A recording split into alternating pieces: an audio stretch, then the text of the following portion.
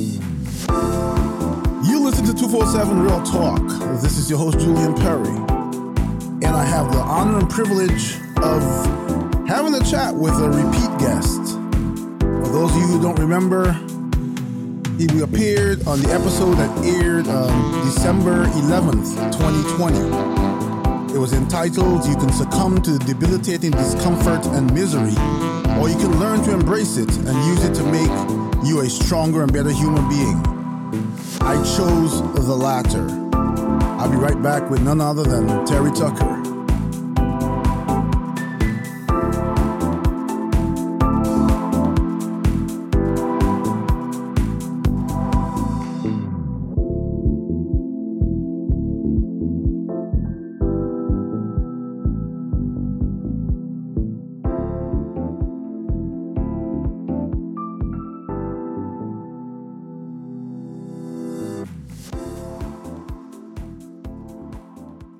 So good evening, one and all. Good evening to my audience, 247 Real Talk Podcast. Glad to be here with you again. This is a very special episode for me. It's December, it's Christmas, and as I said in my introduction, I have the honor and privilege of having a repeat guest with me. What I want to do before I bring him on is read to you his sort of bio and remind you of the first episode. His bio said, "In many ways, I believe I am just like any of the billions of people existing on this planet. I have reinvented myself frequently over my professional career.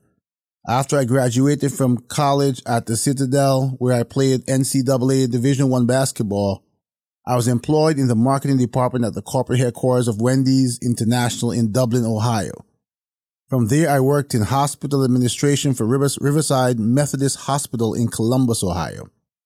After getting married and moving to California for my wife's job, I became the customer service manager for an academic publishing company in Santa Barbara.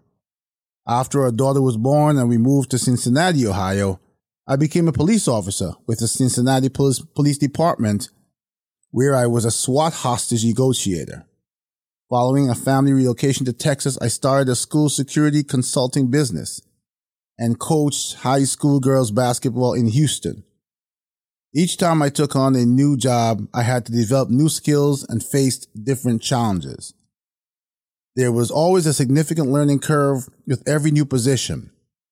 But my greatest challenge began in early 2012 when I was diagnosed with a rare form of cancer called acral lentiginous melanoma. I don't know if I pronounced that correctly, but which presented on the bottom of my foot.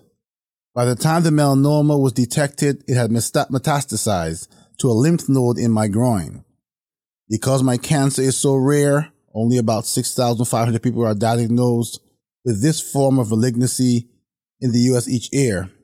I was treated at the world-renowned MD Anderson Cancer Center. I had 2 surgeries to remove the tumors, and after I healed, I was put on a weekly injection of the drug, and I think it's interferon, to help keep the disease from coming back. I took those weekly injections for 4 years and 7 months before the interferon became so toxic to my body that I ended up in the intensive care unit with a fever of 108 degrees. Fortunately, expert medical care saved my life. The interferon gave me severe flu-like symptoms for 2 or 3 days after each injection. I lost 50 pounds during my therapy, was constantly nauseous, fatigued, and chilled. My ability to taste food significantly diminished, and my body constantly ached. The misery went on for over 1,660 days. One thing I learned during my pain and suffering is that you have 2 choices. You can succumb to the debilitating discomfort and misery, or you can learn to embrace it and use it to make you a stronger and better human being. I chose the latter. For all of you who remember that, and for those of you who don't, when I recorded my first episode with Terry, I made a pact with him, a promise, that despite the prognosis a year ago that we were going to record another episode.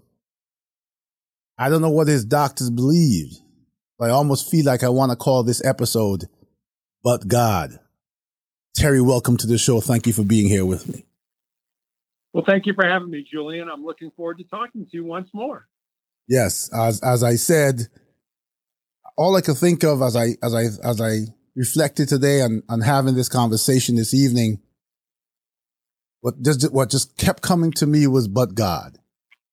I want you to tell us, since we last spoke, tell me and my audience what life has been like and what you've been through since we last spoke. Yeah, since we last spoke, I have moved away from chemotherapy, and I am taking a clinical trial drug now that has had some success for me. It has shrunk the tumors in my lungs by about 30%, but more than likely it's not going to save my life, but very, very well may save someone else's life, 5-10 years down the road, based on all the data that the doctors are gleaning from me. So I kind of look at it as this is something that's a little bit bigger than me. When I started on this clinical trial drug, I started on it with 7 other people. 4 of them, the drug had no effect on, and they were pretty quickly taken off the trial drug. And that left 3 of us, myself, another about an 80-year-old man and a 50-year-old woman. Unfortunately, within the last couple months, I have lost both of my friends. Both that man and that woman, they have succumbed to their cancer. So I kind of feel like I'm living the legacy for them and continuing to go on and doing the best I can and keeping their memory alive. And that is, it is so difficult for me to record this episode, not because I don't want to get into, and I will get into, what an inspiration you are, but because I feel, when I speak with you and for my audience, it's important for them to know that I do keep in contact with Terry every few months. I check in on him to see how he's doing. And I feel amazingly blessed to be here and just after 10 p.m. Wednesday, December 15th, to record this episode with you. I remember on our first episode, I don't think you started the trial yet, and it was sort of a long shot. And I just believed that no matter what the long shot was, when I spoke with you, so much of who you are was grounded in the Almighty God that I said, as I said today, but God. And it is I can't find a word right now to be able to know that I can keep my promise and almost feel like God kept his promise to you, that you are here, that you are fighting, that you're, I almost want to say beating the odds, and I'll say it to a certain extent. Yes, I think you've beaten the odds. And despite the fact that you've lost 2 friends, you're still here. And I think a lot of that is simply because of the value of who you are to this world.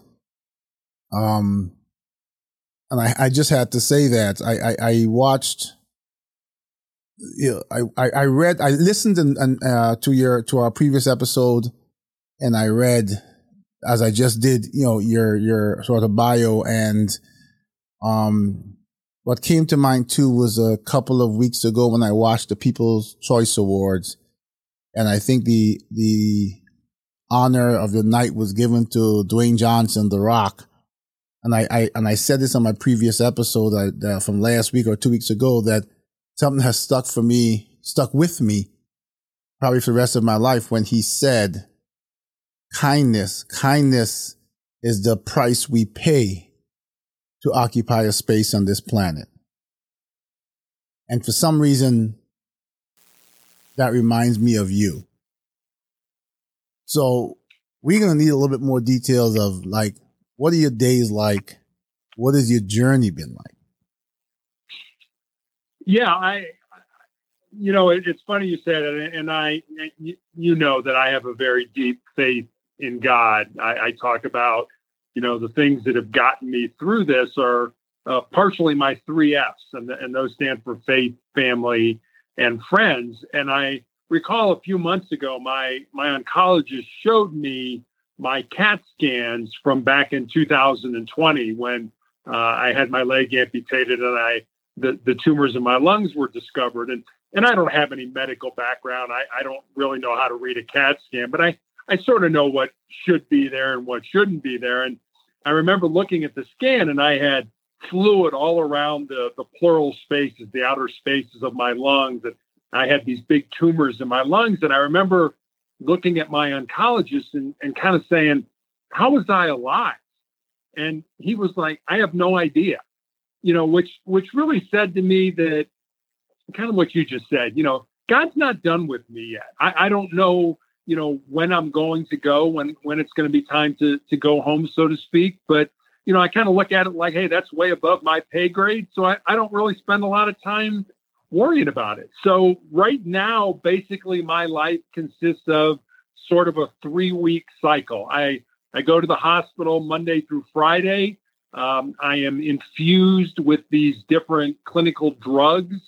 And I have a very ugly, very violent reaction. I shake violently, almost, much more than what you would shake like when you were cold. But I'm not cold. It has nothing to do with being chilled or anything like that. I throw up. I have a fever. I have a headache. I go through this every day for a week. And then I get a couple of weeks off to heal and to bring my blood counts back up to a more normal level and things like that. And then I go back again, 3 weeks later and do it all over again. And, I recently had a nurse who asked me, or actually told me, she said, when I first met you, and I met this nurse initially when I first started this treatment, and she was already a nurse, but she was training in the unit as to how things were done. And a couple months ago, she was taking care of me by herself. And she's fairly young. She's about 25 years old. And she said, I've got a story to tell you, but I'm kind of uncomfortable. And I was like, just tell me. And she said, well, when I first met you, I was going to get out of nursing. I was in a really dark place. I'd had a very good friend of mine die. And I had talked to my mom and dad. I was going to quit nursing and I was going to go to work for Amazon. And then I met you and I watched what you go through every single day. And you keep coming back for this treatment that most people would be like, no, I'm not doing that anymore. And she said, and I read your story and I listened to your background. And she said, I knew I was where I was supposed to be. Now, if she would have never told me that story, I would have had no idea that my life had a positive impact on her. And I always think about that. Who's out there that's looking at you, Julian, or looking at me, or looking at somebody else and saying, you know what, I want to be like Julian. I want to be like Terry. I want to be like so-and-so. And we have no idea who those people are. And I remember back when I was a little kid, there was a basketball coach at UCLA named John Wooden. And he had a great quote. And it went like this: a careful person I want to be, a little person follows me. I dare not go astray for fear they may go the same way. So I get a certain amount of satisfaction in knowing that, at least for this nurse, my life had a positive impact. And that is amazing, because I think that, if you really go deeper in thought about life and how lives are connected, there's a book that I often recommend to people who have that in-depth conversation with me. It's called, and you might know it, it's called The 5 People We Meet in Heaven. Right. And, what's amazing about that is how not only our lives, but what occurs in our lives, how many of us are connected, and something has to happen with one person for something to happen to someone else. And, that story you just talked about with that nurse, that reminds me of that book, because along her journey in life, if we could have some kind of, insight or you could have some kind of ability to see the two journeys, the two choices she would have made somewhere along, when she hit that fork in the road, you play a role. And your role allows her to say, I'm not going to go down that road. I'm going to take this path because I was inspired. So yes, this comedian Steve Harvey, whenever he did his stand-up comedy, would always say, God's not done with me yet. And and I may be grasping for words, but forgive me. But like I said, I'm very moved by being able to sit here tonight and have this conversation with you. As you know, I keep in contact with you, and there's a lot about our first conversation and even now that just inspires me as well as I look at things, especially in the past year. I mean, look at when we spoke and look at now and look at what are we in across the world? In the United States, there's probably a couple 100,000 people that died from COVID alone. People who were alive and well, at least, outwardly on Monday, and on Friday, they were no longer here. I have lost several people that I knew from my church. A couple of weeks ago, my wife's cousin was buried, died from COVID. She was in her 30s. And so it is so important to have this conversation with you because I think that too many of us just take life for granted. I get people who come to me and ask me about this podcast. And people ask me different things, but one question that sticks in my mind is people always come to me and say, hey, I want to start a podcast. How do you do it? What do you do? What equipment do you need? And blah, blah, blah. And I find it difficult sometimes to really empower them because the equipment and all that is necessary, but what's more necessary is purpose. This podcast is about sharing, about helping, about empowering, about lifting, it's not about making money. As I said on my last episode, I've turned away from different opportunities for sponsorship, and I kind of foot the bill on my own because I never want the narrative to change. I never want the purpose to change. I never want to get so involved with a sponsor or someone and they say, hey, we think you should go in this direction. No. This podcast is about people like you, Terry. Well, and you as well, Julian. I've always said that, it's good people like you that allow me to come on and tell my story. And between our conversation, hopefully we're going to make a positive difference in somebody's life, and if we do that, then today has been a good day. And, it's always funny, you talk about when I first found out I was going to have my leg amputated and I had these tumors in my lungs, I went with my wife to the mortuary, to the cemetery, to the church, and I planned my funeral. And a lot of my podcast recordings are about motivation and continue to be strong and moving forward and things. And so I got some brushback from people, who are like, well, don't you think that's kind of defeatist, going to the cemetery and planning your funeral? I kind of laughed and looked at them like, well, last time I checked, we're all going to die. I don't think anybody's working on a cure for life right now. And I think the important thing to remember, and I think you just touched on it a minute ago, everybody dies, but not everybody really lives. And I recall a Native American Blackfoot proverb that I heard years ago that I absolutely love. And I've remembered it all these years. And it goes like this. When you were born, you cried and the world rejoiced. Live your life in such a way so that when you die, the world cries and you rejoice. That's what I want. And I think the important part of that saying is live your life. Find the purpose for which you were put on the face of this earth and live that purpose. And if you do, death is not nearly as scary as those people that you just mentioned who kind of, they live a casual life. And as a result of living a casual life, their dreams, their goals, their ambitions, their purpose becomes the casualty of that unplanned living. And I don't want to be that person. I want to live intentionally and continue to move forward with whatever time God gives me. I could drop dead tomorrow And that would be okay, because I really feel that I've lived the reason that I was put on this earth. And as a result, death isn't as scary for me. And, that is, wow, there's so much power in this conversation. So a couple of things come to mind. One is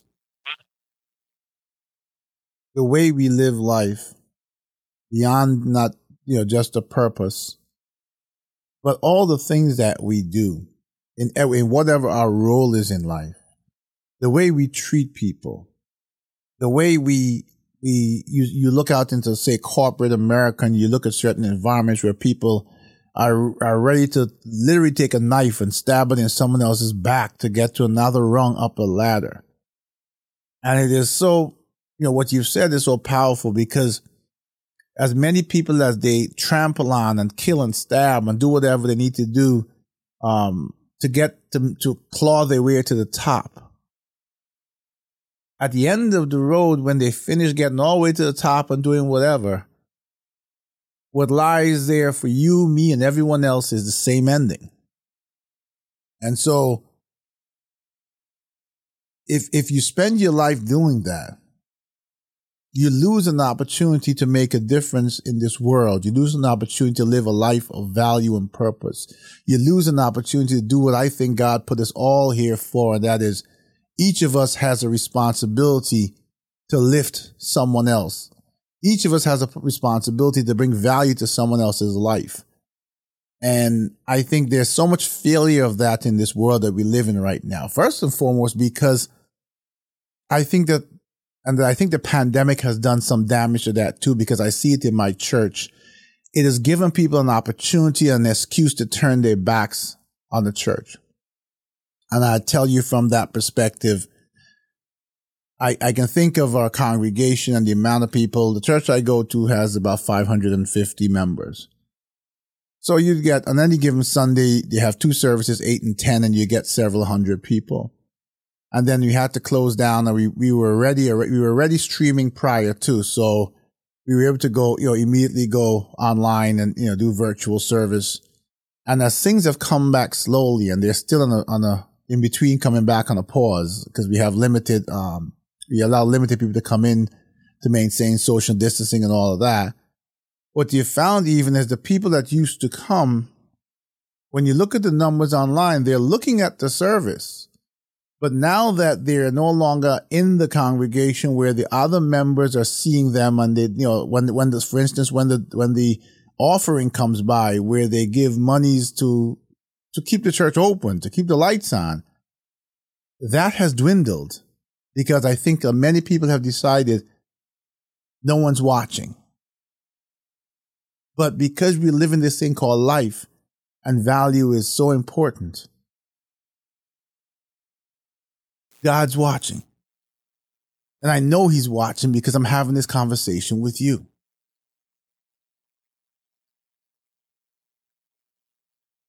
I'm waiting for your thoughts. Yeah, I would agree with you.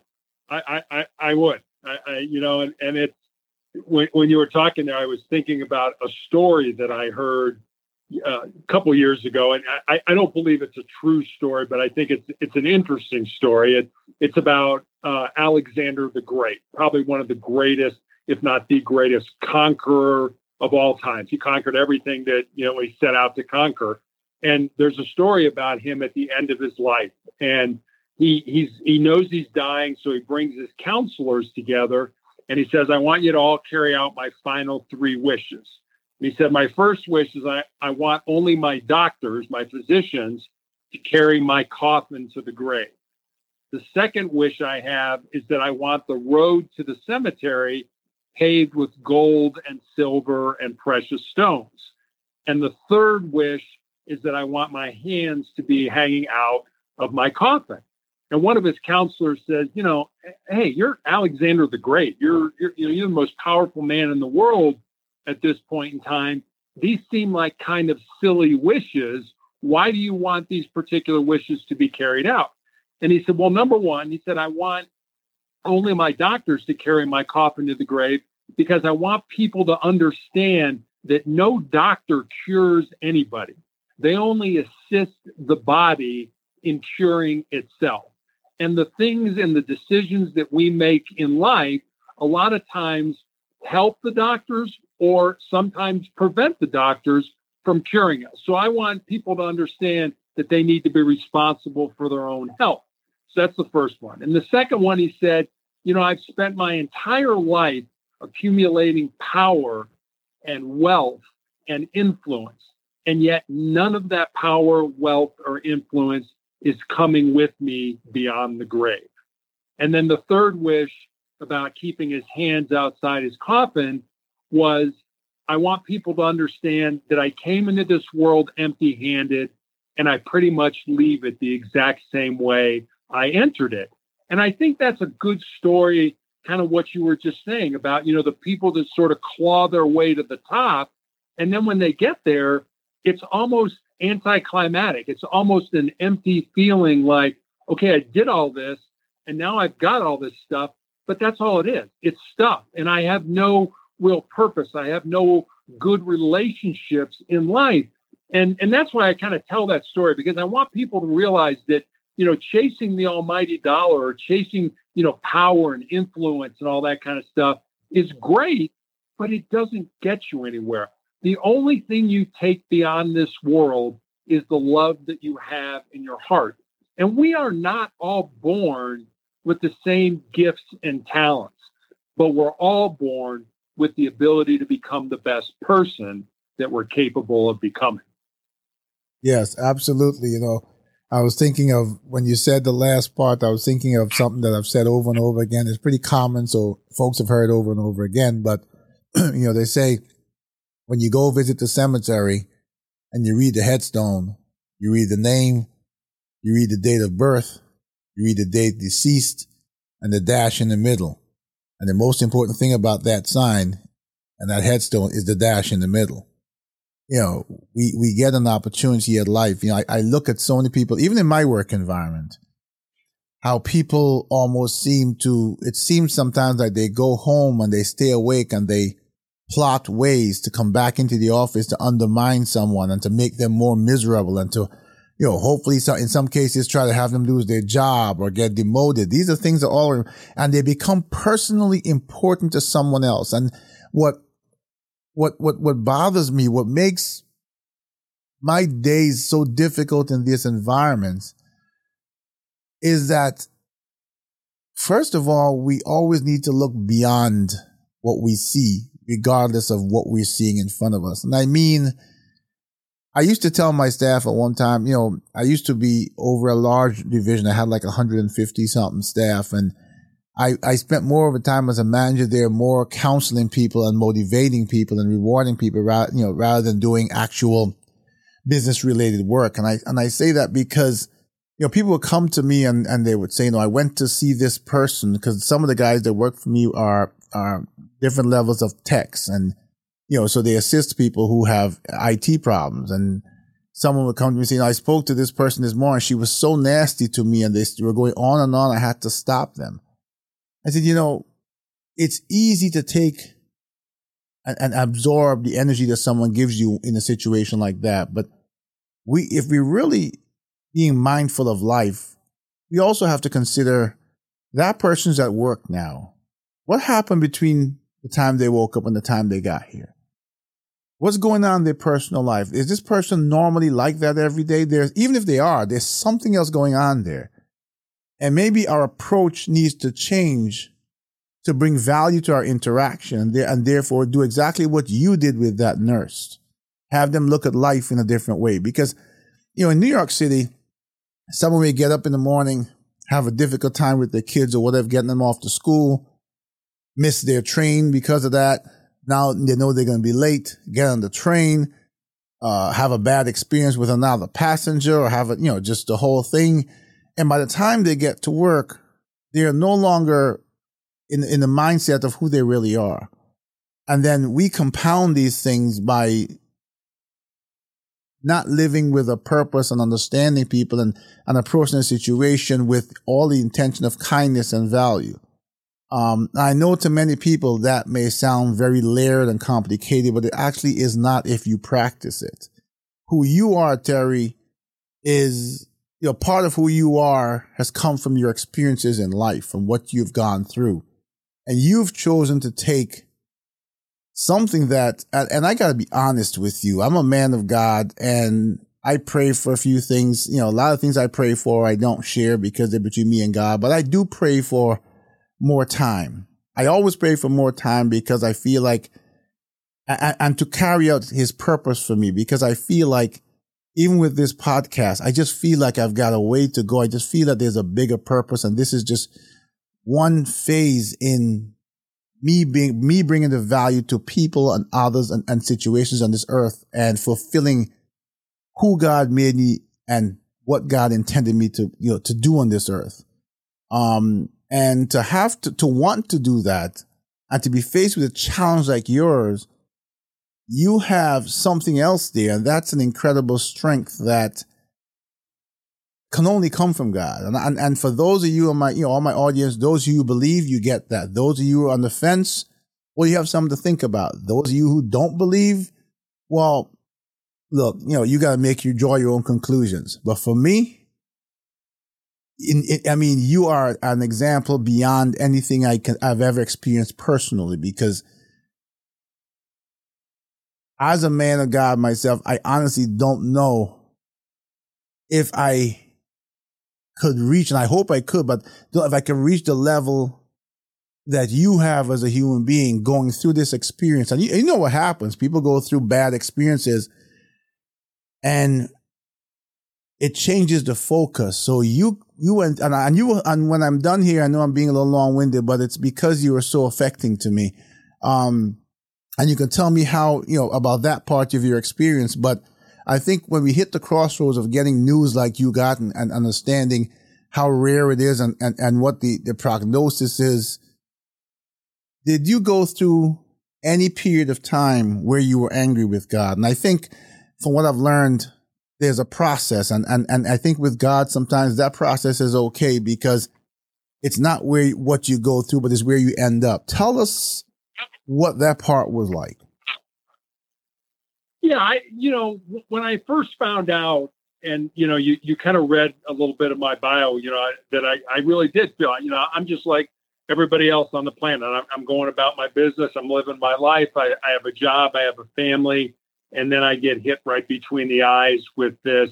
Hey, you've got this very rare form of cancer that cancer's bad enough, but when your doctor tells you, I've been a doctor for 25 years and I've never seen this form of cancer, you kind of take a step back. You're like, holy cow, I just didn't get cancer. I got, something that's weird. And you did a very good job of pronouncing it, So you go through all the emotions, and I did, I went through, I was down. I was mad. I was trying to bargain with God. And then I think I just really came to a point where it was like, okay, these are the cards that I've been dealt. And I'm going to have to play these cards to the best of my ability. And I've had people ask me, do you blame God? We're a great society of not wanting to take responsibility for our own success and happiness. When we don't get what we want, we've got to blame somebody. We've got to blame our parents or, our boss or our status in life, whatever it is. And we all know this. The world doesn't owe you a thing. If you want something in life, you got to figure out what that is. You got to figure out how to get it, and you got to go after it. Because if you don't, it's not going to come to you. So, people say, do you blame God because you got cancer? And I sort of joke about it. I said, no, I don't think God got up on a Tuesday morning, looked at his to-do list and said, Terry Tucker cancer. And, a couple summers ago, I don't know if I mentioned this in the last time we recorded, but a couple summers ago, I had a genetic testing done of all 88 genes the doctors either know or suspect cause all different forms of cancer, not just melanoma, but lung cancer and kidney cancer and bladder cancer and everything else. And I have absolutely no mutations in any of my genes that would have caused me to have any kind of cancer, which then begs the question, why did I get this? And my doctor can't tell me why. And in all honesty, Julian, I don't spend a lot of time worrying about it. I think cancer has made me a better human being. Now, I hate what it's done to my family, but for my purposes, I think cancer made me a better person, maybe appreciate life more than maybe I was doing before. I mean, I'd always been a man of faith. I'd always gone to church. I'd always done those kind of things, but I was living a comfortable life. And you can't grow when you're comfortable. You have to step outside your comfort zone. You have to do things. And I always I try to do this every day. And so I recommend it to people that every day of your life, you should try to do one thing. And it doesn't have to be a big thing. Do one thing that makes you nervous, that makes you uncomfortable, that scares you, that maybe potentially is going to be embarrassing. Because if you do those things every day, in the little things, when the big things in life happen, and they happen to all of us, you lose somebody that's close to you, as you mentioned, you buried your wife's cousin very recently. You lose your job, you're living out of your car. Those things happen. They're a real part of life. And if you do those small things every day, when the big things hit, you're going to be able to handle those. You're going to have the courage, you're going to have the resolve, you're going to have the ability to handle those things. So I always recommend to people every day, do one thing that makes you uncomfortable because it's going to make you a better human being. Yes, that is actually that's interesting that you said that, because you just had me thinking about it. I've been covering different roles in my job for the last 4 years. And I remember speaking to, I had a conference call with my supervisor earlier this week, and I was saying to him, at this point, after 4 years, I'm tired. I just want to find something that I'm comfortable doing, because for the last 4 years, I've been in a position of discomfort every day, because I was kind of like a firefighter. I was assisting a CIO. And so everything that I did was something that I'd never done before. And I needed to figure it out and have a response by yesterday. And it was fatiguing. And even though I'm looking forward to doing something now that I'm more comfortable with, I think that I almost feel in a certain way that that's okay now, because I gained a whole lot in those 4 years of discomfort to make me better at doing what I want to do now. And it is tiring. It is tiring to be in a position of discomfort, but when you don't have any choice and you're kind of forced to do it, you can either, like you said, you can either lay down your hat, or you can get up and just do it. And it does, being in a position of discomfort, and I was telling my wife this the other day too, it does, result in growth. If you get to a point where you just embrace it as part of your life and you live up to the challenge. It is tiring.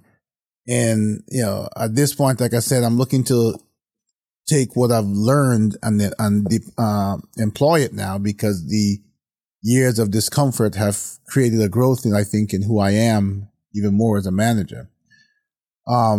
But one thing you also said that I want to touch on, I don't think we touched on a previous conversation either, is you mentioned your family. And we haven't really spent much time talking about how this has impacted the people around you. So I need you to tell us a little bit about that, because that will be an interesting part of your journey. Sure. So kind of interesting, when I married my wife, and we've been married for 28 years now, she had never seen the inside of a hospital emergency room. And now, having gone through, we've been married for 28 years, almost 10 of those years have been dealing with cancer on my end. And I remember one time, my cancer initially presented on the bottom of my foot, and I'd had numerous surgeries to cut out different parts of my foot. And I remember one day I was having a small chunk taken out of my foot, and my wife is down at the end of the table with the doctor, and my doctor's performing the operation, and my wife is sitting there talking to her, and the two of them are going back and forth. And I thought, man, there's no way you could have done this, whatever it was, 24 years ago when we first got married, it would have been like, absolutely not. So my family has been a tremendous, just been tremendous in terms of helping me get through this. I recall a couple stories. The first one, I remember when I got home from the hospital the second time, my second surgery at MD Anderson. I was very close in terms of proximity to the hospital to our house, and I was offered pain medication when I left, and I chose not to do it. And when I got home, I had to navigate 3 steps in from the garage to the kitchen, and then 7 steps to a landing, and then 7 more steps upstairs to the bedroom. And I remember getting to that landing, and I had 40 staples in my groin area where they'd taken out all my lymph nodes. And it felt like my groin was on fire. And I just looked at my wife and daughter and I said, look, I can't do this. I've got to sit down. I've got to rest. Now, I'm 6'8", and at the time I was 240 pounds. And my daughter, who was 15 at the time, was like, absolutely not, Dad. If you sit down, you will never get up. So she grabbed me by the lapels, and my wife kind of pushed from the rear, and they got me up those 7 steps. And I think about that story, and I ask a couple questions. One, who's pushing or pulling you in your life towards your goals? Or maybe more importantly, who are you pushing or pulling toward your goals? Without my family, there's no way I would have gotten up those stairs. Who in your life is helping you get to your goals, or who are you helping get to their goals? I think that's it's a little bit subtle, but I think it's an important point. And the second story that I like to tell is when I had my leg amputated, after I healed, I went to see my oncologist, and he said, you know what, I want to put you on chemotherapy. And I looked at him and I'm like, is it going to save my life? And he said, probably not, but it's going to buy you some more time. And I'd been in this fight for 8 years at that time. And I kind of looked at him like, I don't think I want to do this. I don't think I want to go down this road, but I'll go home and I'll talk to my family. So I go home, and like I said, it's just my wife and daughter and I start telling them the story. And my daughter's immediately, okay, hey, we need a family meeting. I'm like, family meeting? There's 3 of us. What do you mean? What we think we got a board here or something like that? I mean, there's just the 3 of us. But we end up sitting around the kitchen table and talking about how we feel about me having chemotherapy. And after we do that, my daughter's like, okay, let's take a vote. How many people want Dad to take chemotherapy? And my wife and daughter raised their hand. And I'm like, wait a minute. Am I getting outvoted here on something that I don't want to do? But I remembered back to the police academy when our defensive tactics instructor had us bring a photograph of the people we love the most to class. And as we were learning different techniques to defend ourselves, he wanted us to look at those photographs because he reasoned you will fight harder for the people you love than you will fight for yourself. So I ended up taking chemotherapy because I love my family more than I love myself. Wow. That is thought-provoking on so many levels. Certainly long after this episode airs, that's going to remain with people. And it's so important because, like I said, so many people take life for granted. And that's why I wanted you to touch on your family too, because there also has to, before I go to my next thought, there also has to be a negative side to it. What is the struggle like? Do you perceive the struggle to be like with your wife and your daughter, who, you seem to be a very close-knit family?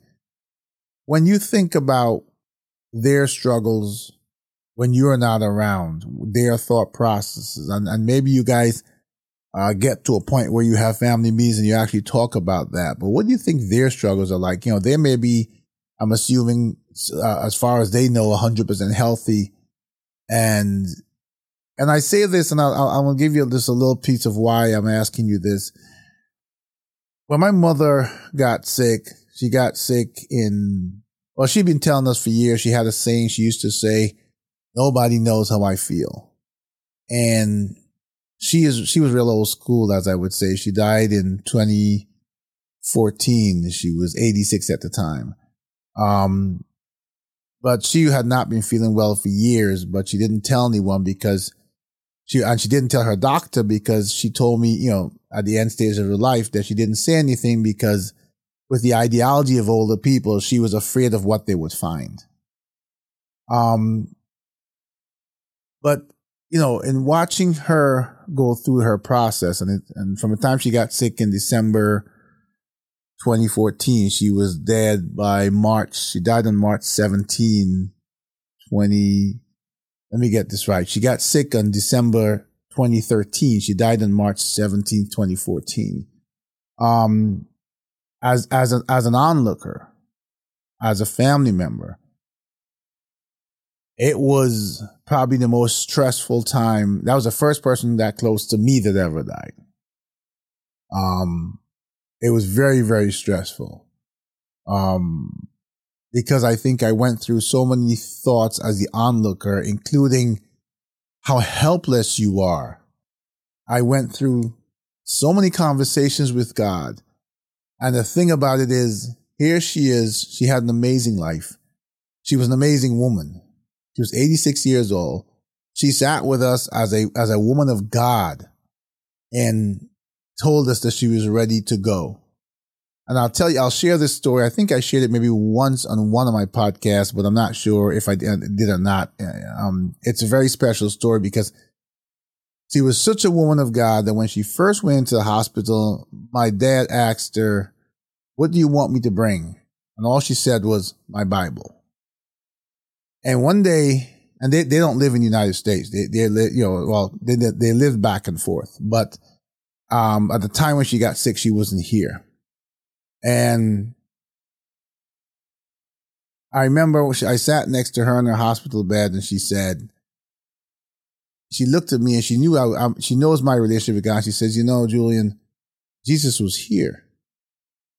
And I said, "What do you mean Jesus was here?" He says, "I was lying here praying, and he appeared.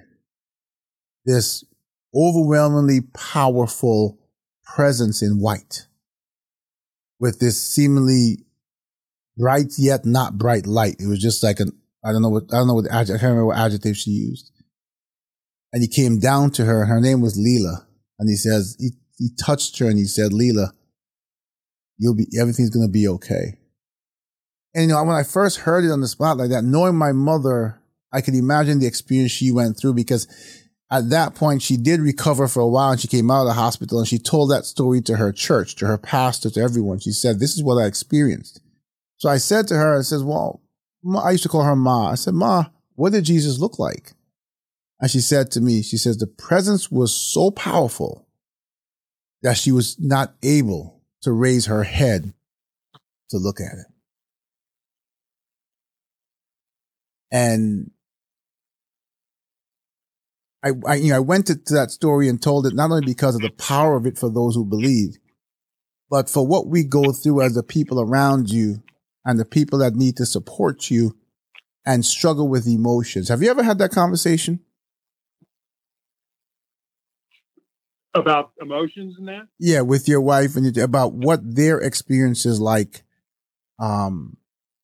Not just because I know they're going through a number of things, not just being supported to you and believing, but we're human. We go through fear of losing someone. I mean, the questions that come with it internally. Have you ever had that conversation with them? You know, no, to be honest with you. My wife is a very stoic individual. You know, she's a Norwegian background, and you know, emotions and things like that do not come easily for her. I mean, I've certainly talked with our daughter about it. You know, she's young. I mean, she's 25 years old. She's in no way ready to talk about her dad dying. I think she understands that it's probably not too far in the distant future. But, you know, as long as I'm talking and walking and she can see me, everything's good. And, I've tried to talk about, what, it's going to be different when I'm not here. But I've written her a very long letter that she's to get when I die. I mean, not that that's going to help, but we've gone through, there are books you can buy to, tell me about your life kind of thing. Who were your girlfriends? Who were your friends? What did you do when you were, all that kind of stuff to just kind of, we've been through a lot of that, but the getting down to it, the real emotional part of it, no, they don't want to talk about it. But I can only sense that, for me, physical pain is something I can deal with. Emotional pain is much harder. And I think that's what they're going through. And I think they have it in a lot of ways a lot worse than I do.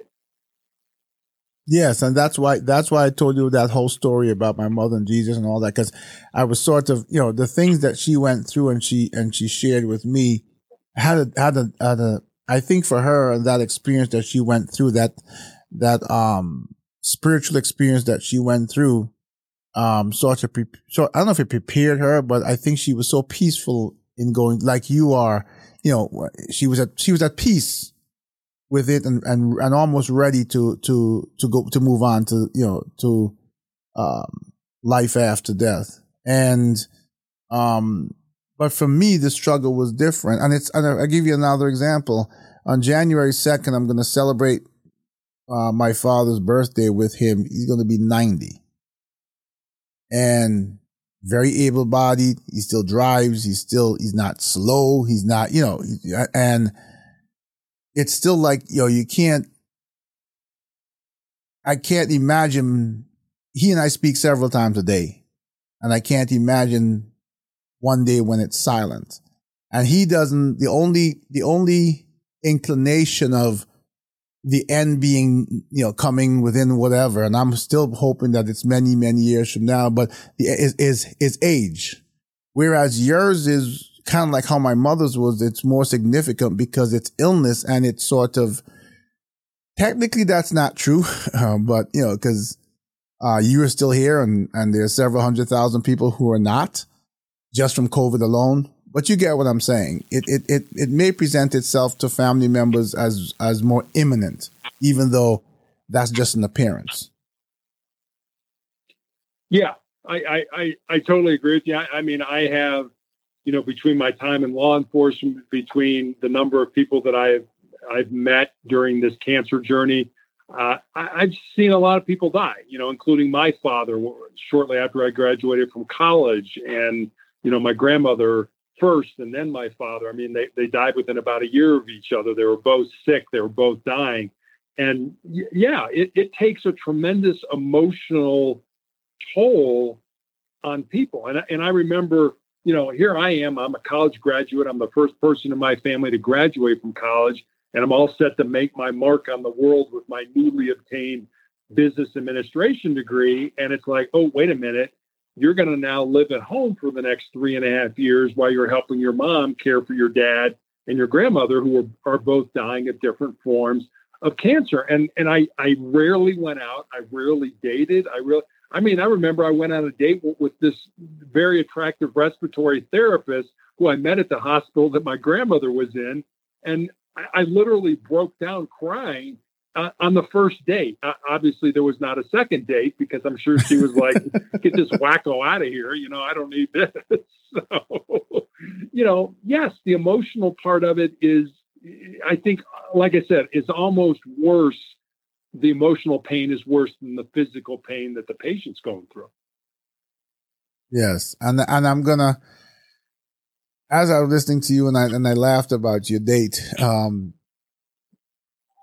I'm going to almost like switch gears midstream, as I come to the close of this conversation, because I wanted to touch on the positives and the negatives of what you're going through, because I think that for the people who are as touched as I am by your story, by your strength, by the inspiration that you are, I wanted them to know the truth of it, that as inspiring that you are, there are good things and bad things about every experience and journey in life. I want them to know that This is 247 Real Talk, and it's 24/7 Real Talk. And the Real Talk says, look, Terry's an amazing inspiration, and we can all learn from your life and how you're living it. And these are the things that come along with these challenges, the emotions, the good, the bad. But at the end of the day, you're the one who is experiencing the illness, and you're the one that's so inspirational, so empowering. So I think when people finish listening to this episode, probably like the first one, you want to just get up and go out there and do something new and different and make a difference. I think that it is so important for me to have you as a guest on my show, because I struggle with getting people to look at life differently and to start to treat each other differently and to understand the value of life and to understand that, you know, our time here is limited and it's not, you know, it's not infinite, and it's how important it is each and every day once you're of the age where you understand and have the ability to make a difference, that you make a difference, and that difference comes in a smile, a kind word, a motivational speech when someone is down, just a lift, a picker-upper, understanding that you have a purpose, and sometimes your purpose is not as visible as you think, but you're living your purpose if you're living as a good person who's trying to make a positive difference in this world, because then when you do that, then you're a vessel that can be used, and God can use you to do what he intended you to be here for. So, we're closing in on an hour, and I'm gonna, this could go on forever, because like I said, you've really impacted me. You impacted me the first time. This time, I think more than then. And I think partially because the devastation I've seen over the last year, and I'm so giddy with happiness that you're a guest on this episode, and that you're still here. And only God knows, but I'm going to do this again. I'm going to, right here, right now, in front of my audience, invite Terry Tucker back on my show in December 2022. Will you honor me with your presence, sir? If I have any say in it, you're absolutely, I'll come back on your show. Absolutely. Yeah, we're gonna declare that Terry will be back here.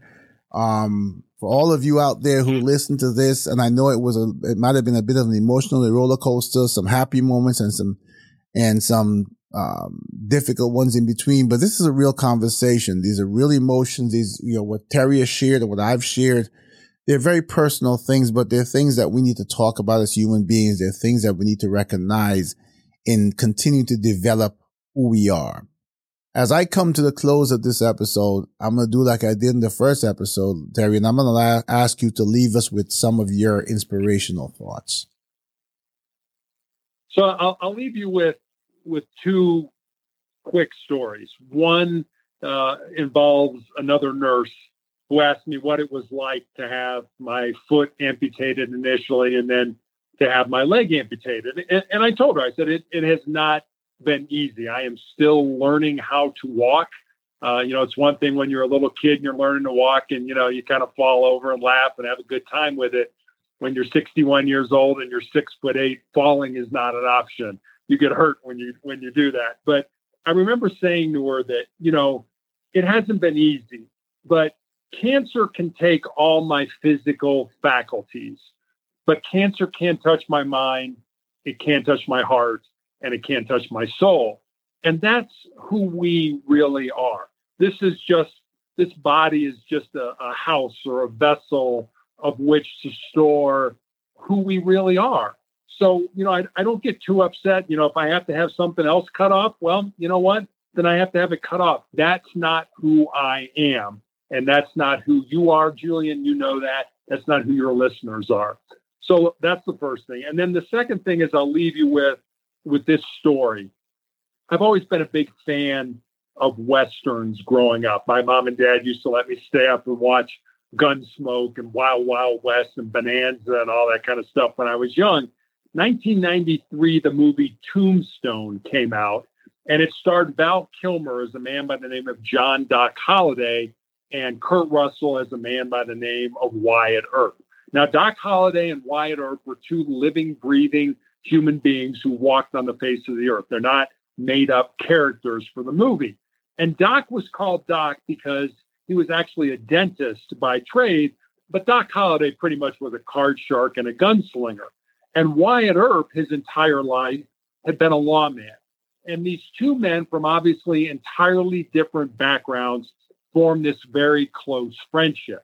And at the end of the movie, Doc Holliday is dying at a sanitarium in Glenwood Springs, Colorado, which is about 3 hours from where I live.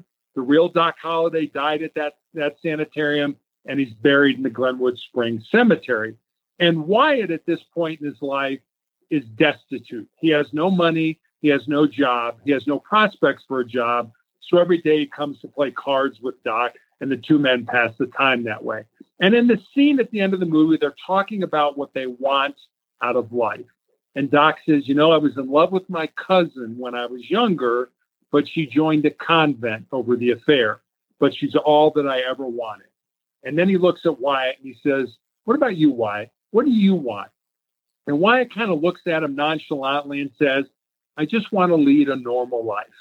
And Doc looks at him and says, there's no normal, there's just life. And get on with living yours. Julian, you and I know people out there, some of them may be in your audience, who are kind of just sitting back and saying, when this happens, I'll have a normal life. When that happens, I'll have a successful life. When this happens, I'll have a significant life. I guess what I'm saying is, don't wait. Don't wait for life to come to you. Get out there, find the reason you were put on the face of this earth, and live that reason. And if you do, I'm going to promise you two things at the end of your life. Number one, you're going to be a whole lot happier. And number two, you're going to have a whole lot more peace in your heart. And with that, not much more I can say.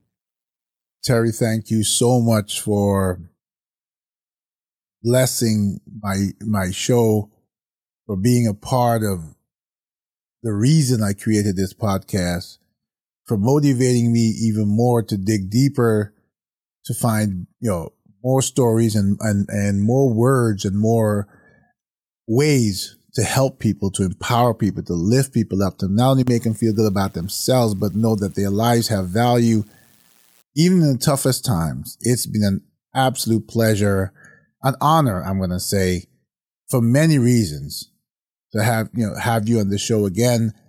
I'm looking forward to 2022 and to hear about where you are next, and to hear how much more God has brought you forward. So thank you so much for being a part of 247 Real Talk Podcast. It's been an absolute honor and pleasure. Well, thank you for having me on, Julian. Like I said earlier, hopefully our conversation is going to make a difference in somebody's life. And if it does that for you and me, today's been a good day. A fantastic day. Please don't hang up. Stay on the line. I'll be right back with you. Okay.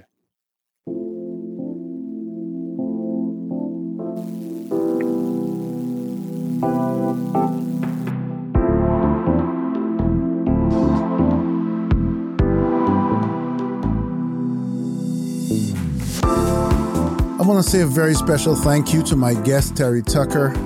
Wow. What inspiration. What an amazing story. For all of you who listen to this episode and receive what Terry has to share, I want to thank you for the support of the show, for the support of my guests, for the support of Terry. I want to remind you that you can listen to this episode and every episode on your favorite podcast app. If you'd like to send me a message, if you'd like to send an inspirational message or share something with Terry, or for any other reason that you need to get a hold of me, you can email me at podcast@247realtalk.net. That's podcast@247realtalk.net. But God. Until the next time, take care of yourselves and each other.